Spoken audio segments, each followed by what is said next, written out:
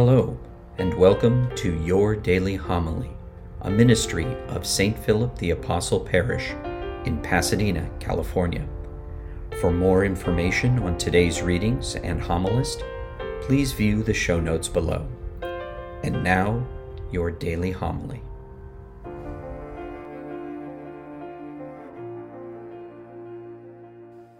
The Lord be with you. A reading from the Holy Gospel according to Luke. Jesus said to his disciples, "A rich man had a steward who was reported to him for squandering his property. He summoned him and said, 'What is this I hear about you? Prepare a full account of your stewardship, because you can no longer be my steward.' The steward said to himself, 'What shall I do, now that my master is taking the position of steward away from me? I am not strong enough to dig, and I am ashamed to beg. I know what I shall do, so that when I am removed from the stewardship, they may welcome me into their homes.' He called in his master's debtors one by one. To the first he said, 'How much do you owe my master?' He replied, 100 measures of olive oil.' He said to him, 'Here is your promissory note. Sit down and quickly write one for 50. Then to another he said, 'And you, how much do you owe?' He replied, 100 measures of wheat. He said to him, 'Here is your promissory note. Write one for 80. And the master commended that dishonest steward for acting prudently. For the children of this world are more prudent in dealing with their own generation than the children of light.'" The Gospel of the Lord. Today is the feast of St. Charles Borromeo. And as such, I wanted to just read some of his words to you, kind of in place of the homily. St. Charles Borromeo was a saint in the 16th century, right around the time of the Protestant Reformation. He was one of the leading figures behind the Catholic Reformation or the Counter-Reformation.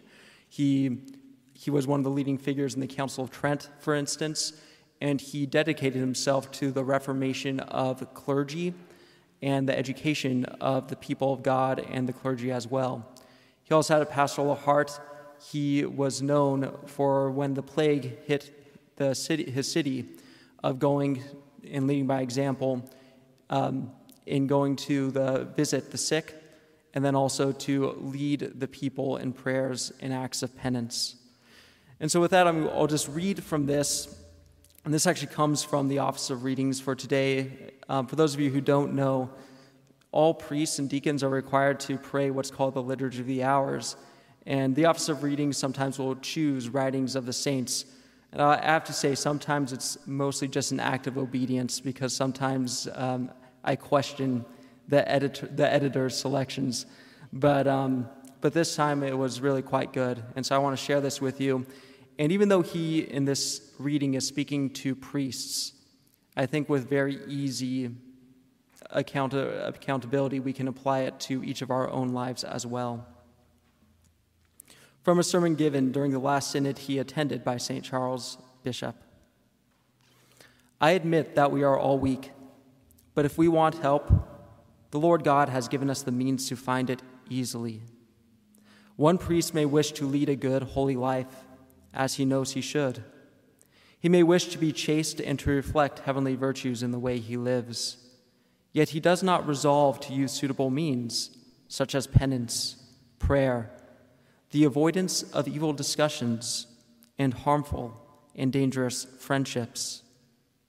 Another priest complains that as soon as he comes into church to pray the office or to celebrate Mass, 1,000 thoughts fill his mind and distract him from God. But what was he doing in the sacristy before he came out for the office or for Mass? How did he prepare? What means did he use to collect his thoughts and to remain recollected?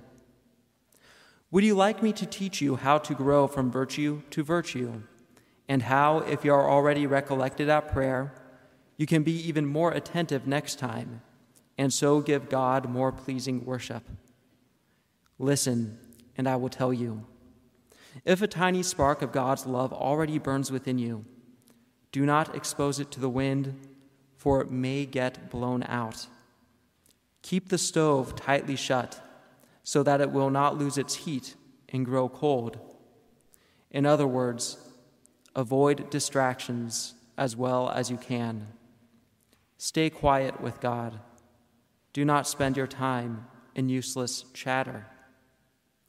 If teaching and preparing is your job, then study diligently and apply yourself to whatever is necessary for doing the job well. Be sure that you first preach by the way you live. If you do not, people will notice that you say one thing but live otherwise, and your words will bring only cynical laughter and a derisive shake of the head. Are you in charge of a parish? If so, do not neglect the parish of your own soul. Do not give yourself to others so completely that you have nothing left for yourself.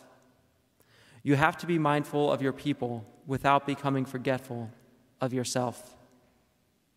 My brothers, you must realize that for us churchmen, nothing is more necessary than meditation. We must meditate before, during, and after everything we do.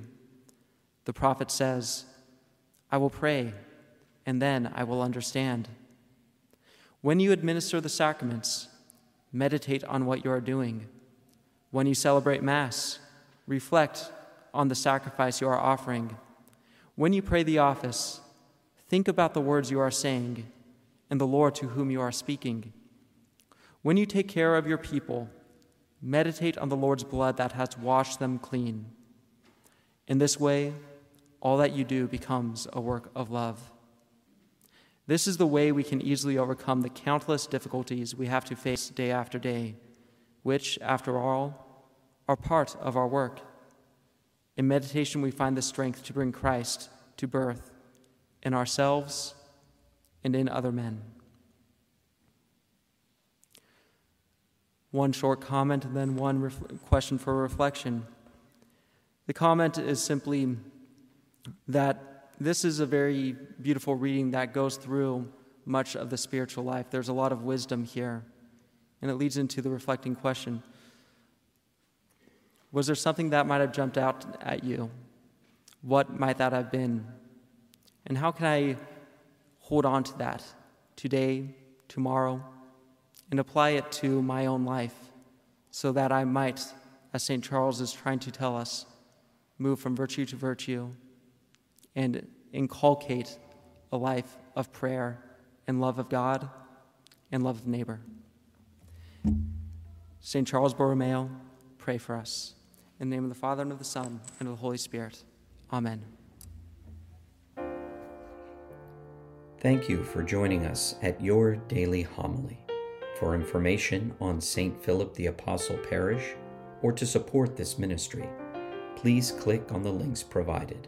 Until our next time together, be safe and God bless.